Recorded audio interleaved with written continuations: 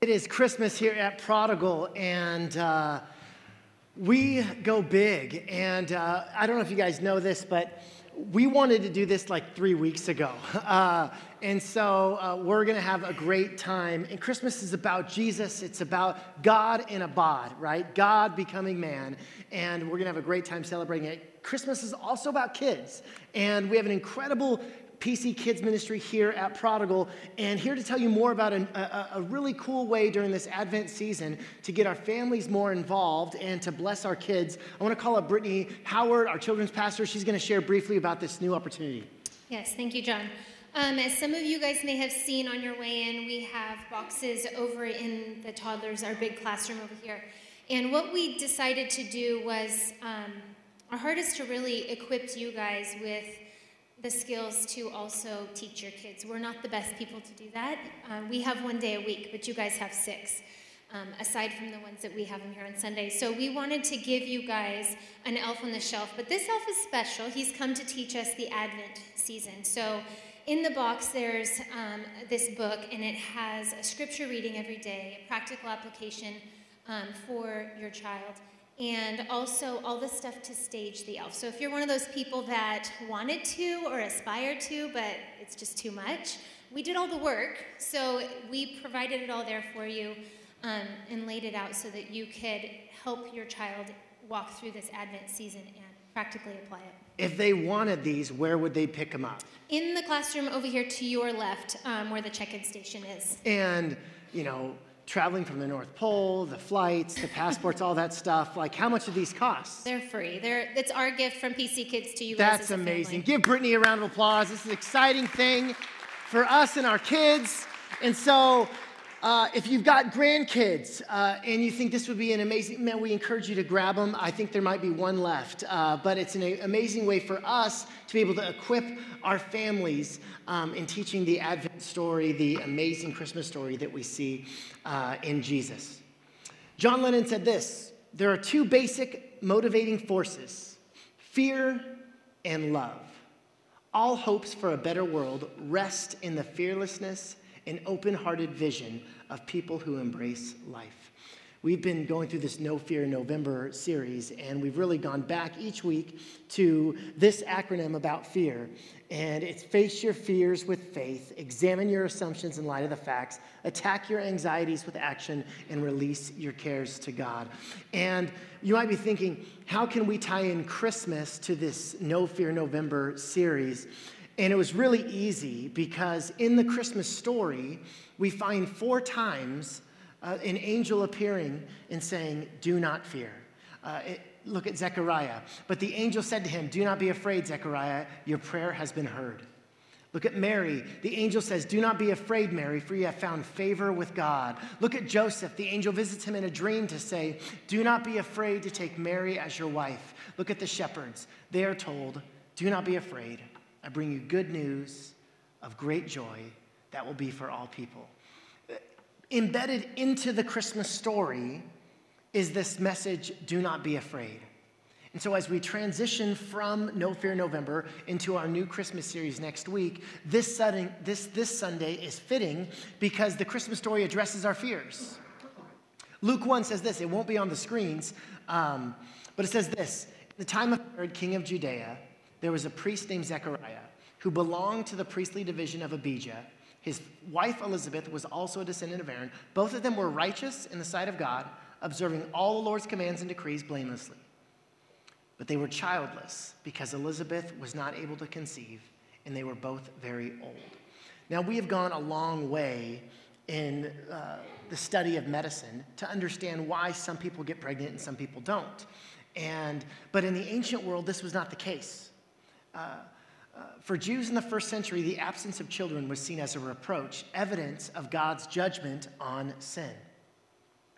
They didn't understand that there was medical complications for why someone may or may not be able to get pregnant. The Jewish rabbis said that 7 types of people were excommunicated from God. And the list started like this: a Jew who has no wife, or a Jew who has a wife and has no child. In fact, childlessness was grounds for divorce in the ancient world. So as well as being a heartache for both Zechariah and Elizabeth, it was also a social and spiritual stigma. How hard it must have been for this young couple to keep on obeying God, to keep remaining consistent in their faith, and still bear the sentence of a life deemed unacceptable by everybody else. They prayed and prayed, and they did what was right, and God seemed silent. It was too late for them. Too late. Too late. Have you ever felt like it's too late? Too late to have children, too late for marriage, too late to pursue my dreams, too late to make a difference in our world. It plagues us. And the name Zechariah itself means God remembers. What a sick joke, right? He's been praying this his whole life. God, bless me with a kid. Bless me with a kid. I'm a reproach to everybody in my society. All of my family looks down upon me. I'm excluded because I don't have a kid. God, give me a kid. God, give me a kid. And the Bible says that he was righteous in God's sight, that he did all the right things. He said all the right prayers. He was a good man. So was Elizabeth. And yet God seemed strangely silent. When you're doing all that God has asked you to do and he still doesn't respond to your prayers, that's hard. That's faith. That's perseverance. These two press on. And when life hits us with these disappointments, we have two choices. We can become bitter or we can become better. And this happens all the time with us, right? We talked about this last week in feeling sorry for ourselves. We can become bitter or we can become better. All of us have faced some kind of adversity in our lives. We can help it, make it sharpen us, and we become stronger, better, more faithful, more loving, more Christ-like. Or we can go to the woe is me attitude and begin to feel sorry for ourselves. There have been times in my own life when I'm praying for this one thing. It's on the forefront of my mind. I'm doing everything I can. I'm living for God. I'm praying again and again and again, and yet God seems silent. And it makes me angry, right? There have been times when I've been mad at God. But you're a pastor. I know, don't tell anyone. I'm mad because I'm doing all the right things. I feel like I'm doing great. I feel like I'm doing all the right things. I feel like that God should be able to answer this one small request. I'm crying down here and he's twiddling his thumbs up there, right? You ever been there? Yet Zechariah means God remembers. Even in times where we're convinced that God has forgot, God remembers. And here we see that Zechariah and Elizabeth have an uncanny reputation of following God, having great character and great faith, even in the midst of God not answering this one prayer. They chose to get better, not bitter. Look at verse 11. It'll be on the screens. While Zechariah was in the sanctuary, an angel of the Lord appeared to him. Standing to the right of the incense altar, Zechariah was shaken and overwhelmed with fear when he saw him. But the angel said, "Don't be afraid, Zechariah. God has heard your prayer. Your wife, Elizabeth, will give you a son, and you are to name him John. You will have great joy and gladness, and many will rejoice at his birth, for he will be great in the eyes of the Lord." God remembers. Notice that the angel says, God heard your prayer. He doesn't say God heard your prayers. So that one prayer that they've been praying again and again and again, the angel says God's heard that prayer. And that one prayer for you, we all have this, right? That one prayer that we've prayed again and again and again, and it seems like God's silent. It seems like someone hit the mute button because I'm not hearing anything. We've lost reception. Nobody's home. God hears our prayer. He hears that one prayer. God remembers your prayer as well. He always remembers. Every prayer that seemingly goes unanswered, God remembers. Every moment when you felt like the heavens were strangely silent, God remembers. That's the testimony of Zechariah. Don't give up on your miracle. God hasn't forgotten about you. God remembers. What seemed like unexplainable silence was really God's work in Zechariah and Elizabeth in preparing them for the birth of their son John. Don't fear, God remembers. Let's look at Mary. Look at Luke chapter 1. It says this, In the 6th month of Elizabeth's pregnancy, it's a continuation of Zechariah and Elizabeth's story, God sent an angel, Gabriel, to Nazareth, a town in Galilee, to a virgin pledged to be married to a man named Joseph, a descendant of David. The virgin's name was Mary. The angel went to her and said, "Greetings, you who are highly favored, the Lord is with you." Mary was greatly troubled at his words and wondered what kind of greeting this might be. But the angel said to her, "Do not be afraid, Mary. You have found favor with God. You will conceive and give birth to a son, and you are to call him Jesus. He will be great and will be called the Son of the Most High. The Lord God will give him the throne of his father David, and he will reign over Jacob's descendants forever, and his kingdom will not end." Beautiful, beautiful. I read about a police officer pulled over a guy for speeding, and they had the following exchange. The officer tells him to roll down the window, and he says, "Let me see your driver's license." The guy says, "I don't have one. It's been suspended since I got my 16th fender bender." The officer says, "Okay, can I see the owner's card for the vehicle?" He says, "Well, it's not my car. I stole it." He says, "The car's stolen?" He says, "Yeah, that's right. But come to think of it, I think I saw the owner's card in the glove box when I was putting my grenade in there." "There's a grenade in your glove box?" "Yes, sir. That's where I put it after I blew up my neighbor's garage and severely wounded his cow, which is in the back of the trunk." "You've got a cow in the back of your trunk?" Immediately, the guy calls for backup. His car's surrounded. The captain walks up to the window. And he says, "Sir, can I see your license, please?" And he pulls out his license, and it's valid. He says, "Can I see the owner's card?" And so he shows him the owner's card. It matches the license, the registration. And he says, "Sir, could you please slowly open the glove compartment?" And he opens it, and there's no weapon of any kind. And then he says, "Sir, could you pop the trunk?" And he pops the trunk, and there's nothing in the back, certainly no maimed cow. And the captain says, "I don't understand. The officer that stopped you said that you don't have the owner's card, you don't have a license, it's been suspended, there's a grenade in your glove compartment, and there's a cow in the back." And the man says, "I bet that officer told you I was speeding as well." And the captain says, "He did. Have a nice day, sir. Be gone." Gets off scot-free. If you were that officer who pulled him over, what would be your response? You would lose it. This is ludicrous. This is crazy. So many emotions would arise to the forefront of your mind, you wouldn't know what to do or say. I'm sure the same was similar with Mary. An angel of the Lord appearing to her. "You're pregnant." "Huh? I think I know how that works. Health class has grown a lot in the last 2,000 years, but I'm pretty sure the same way you get pregnant now is the same way you got pregnant 2,000 years ago." And Mary says, "I've never done the act that makes you get pregnant. What do you mean I'm pregnant?" It's this amazing encounter.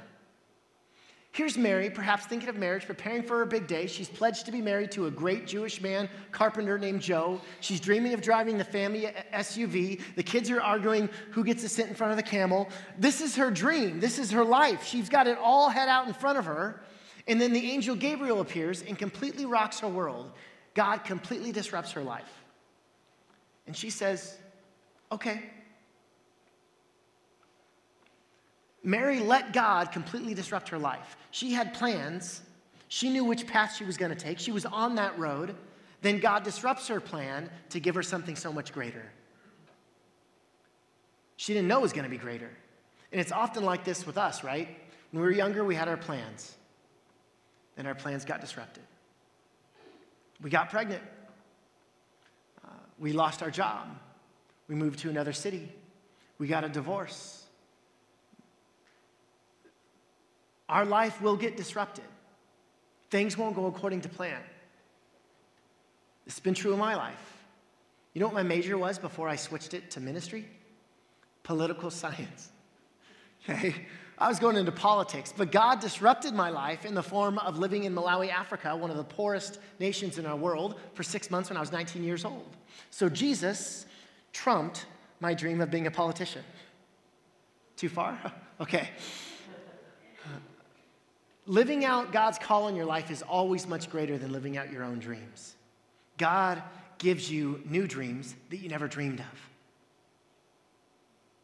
You never settle when you follow Jesus. Never. I really sense that some of us feel like we've settled in life, and you're living in regret. And I'm telling you that you are in this situation with this person, with these people in this city, in this church, for such a time as this. God has you right where he wants you. And right now, God could be in the midst of disrupting your life.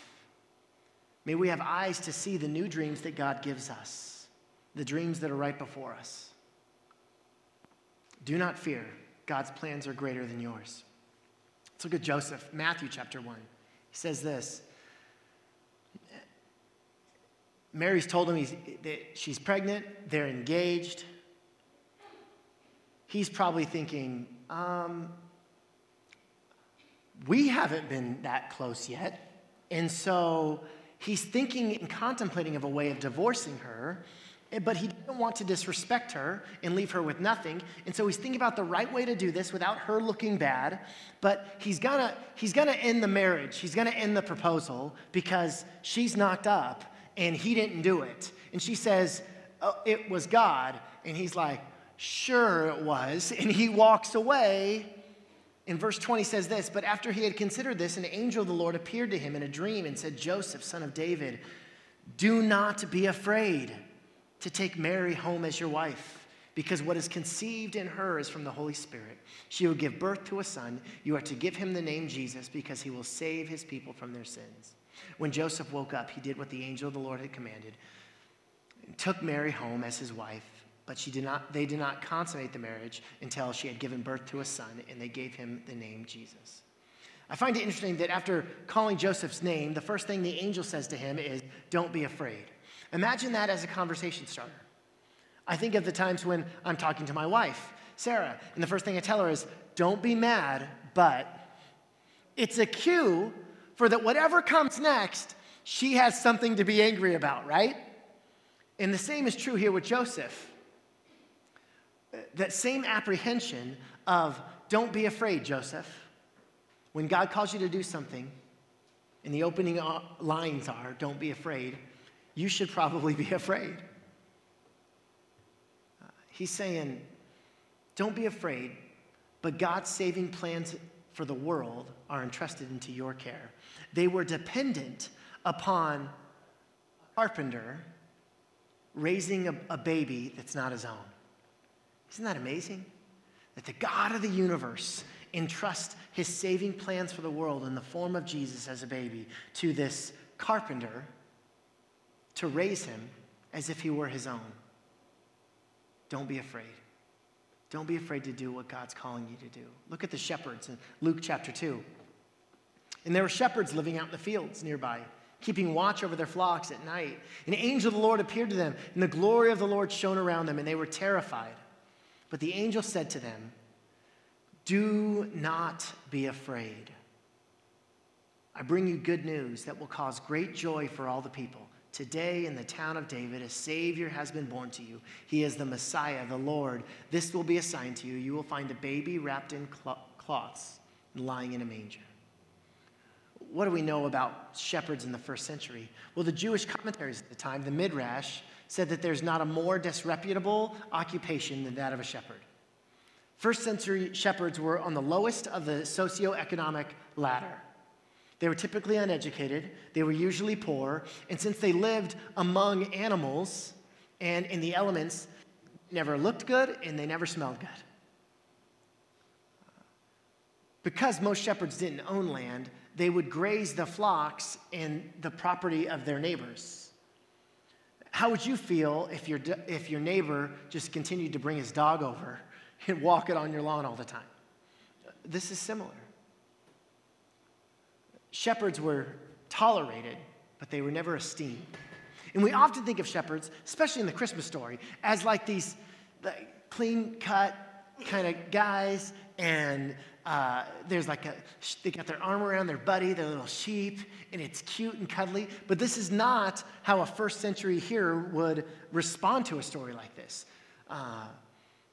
They wouldn't have found the little sheep and the little shepherd cute or endearing. They would have found it shocking. They would have found it scandalous that shepherds were the first witnesses. They were so looked down upon in the first century that they were not allowed to bear witness in the court of law. If there was a crime committed, but your only alibi was you were hanging out with your shepherd friends, you're toast because their testimony didn't matter in the court of law. Yet they're the ones who are called to bear witness to the Christ child first. They're the ones to bear witness to the Savior of the world. Why? Why would God choose these lowly, poor, stinky, night shift shepherds to be the first to witness Jesus and to go and share that message? Well, because if lowly night shift shepherds could do it, so can we. What's our excuse? It's important. This demonstrates a rhythm of life. Others tell us about Jesus. Then we see and encounter him with our own eyes and hearts and believe. And then we go and tell others what we've seen. And we go back to our regular lives, changed, full of joy, life, and love. That's the rhythm of the Christian life. Others tell us. We respond when we encounter the risen Christ. We go tell others, and we live changed because of it. You can be a witness for Jesus. This is someone who just bears witness to the love that God has shown them. You don't have to know it all. You just tell people what you've experienced. You can't be wrong if you tell people what you experience.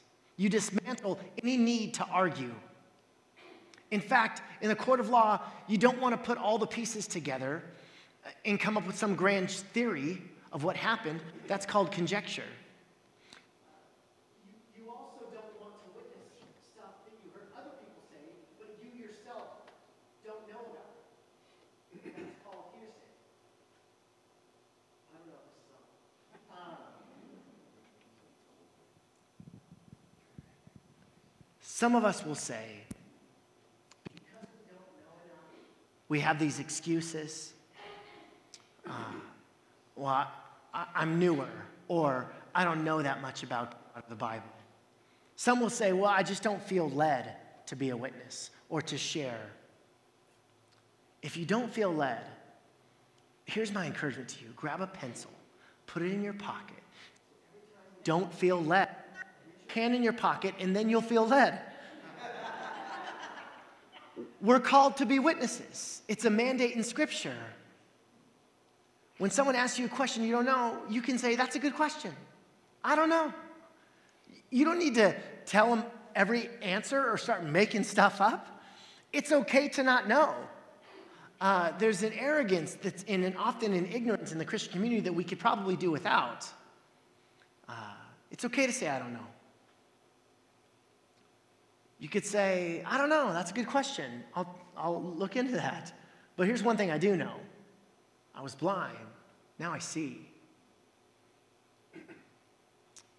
Scripture teaches us again and again that we are loved by God, that we belong to him, that he is everything that we need.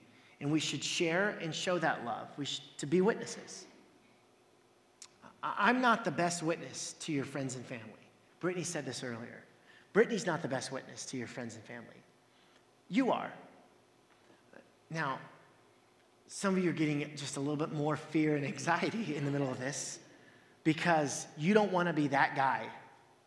I agree, okay? We all know that guy who is so heavenly minded that he's no earthly good, and he's Mr. Spiritual, and he wants to win a debate rather than actually love and have a conversation with someone, right? And here at Prodigal, we're more interested in having conversations than we are counting conversions. We want to move with the Spirit. And we think that's in the direction of more love in our world. That's the best way to be a witness. Show that love. We, like the lowly night shift shepherds, are called to bear witness. I want to invite Noe and the band to come up. And as we close this No Fear November series, risk-taking isn't natural for us. The amygdala itself is risk-averse, right? None of us had parents when they dropped us off at school as little kids. None of them ever said, hey, son, have a risky day. I want you to embrace danger. And when you cross the street, just look one way, that's it, and take that step. No, we're risk-averse. They always say, be careful. It's a dangerous world out there. Do not be afraid. I have heard your prayers. Do not be afraid. God remembers. Do not be afraid. You're highly favored. Do not be afraid to take that risk. Don't be afraid. The gospel is good news. It's good news. God, I pray that in Jesus' name, that whatever that stirring is, that whatever that thing that came up into our heart, this series, I just pray that we'd recognize maybe that's your spirit saying we need to do something about it. I pray, God, that we would take that step of faith, whatever it is. I pray that we would feel led. That whether we feel led or not, we would be able to be witnesses to your love. Thank you, God, that you chose the poor, the unrecognizable, the lonely, the disenfranchised to testify. The people who weren't allowed to testify in Israel are proclaimed to testify in the Bible, and they were the first to see God in a bod, the baby Jesus. Thank you for that, God. You call us to respond as well. You call us to bear witness. God, thank you that you've heard our prayers. And for those in this room that have had that one prayer, and they've been praying that one prayer, and you seem like you're not listening, it seems like you've turned us off, that we can't, that no matter how much we pray, no matter how much we do, no matter how good we are, you're never going to answer that prayer. God, I pray that you would assure us in the Spirit that God remembers. That you have heard that prayer. I pray that you'd speak to us, Jesus. Help us to take greater steps towards you. Thank you, God, that we're not alone. We're not alone. That Emmanuel, God, is with us. We love you, Jesus. Fill us up with your great love and let fear and anxiety fade. In Jesus' name, amen. Would you stand as we close with this song together?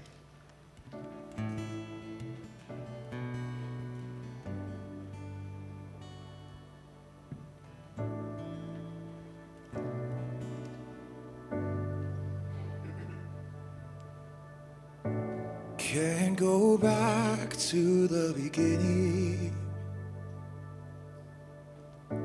I can't control what tomorrow will bring,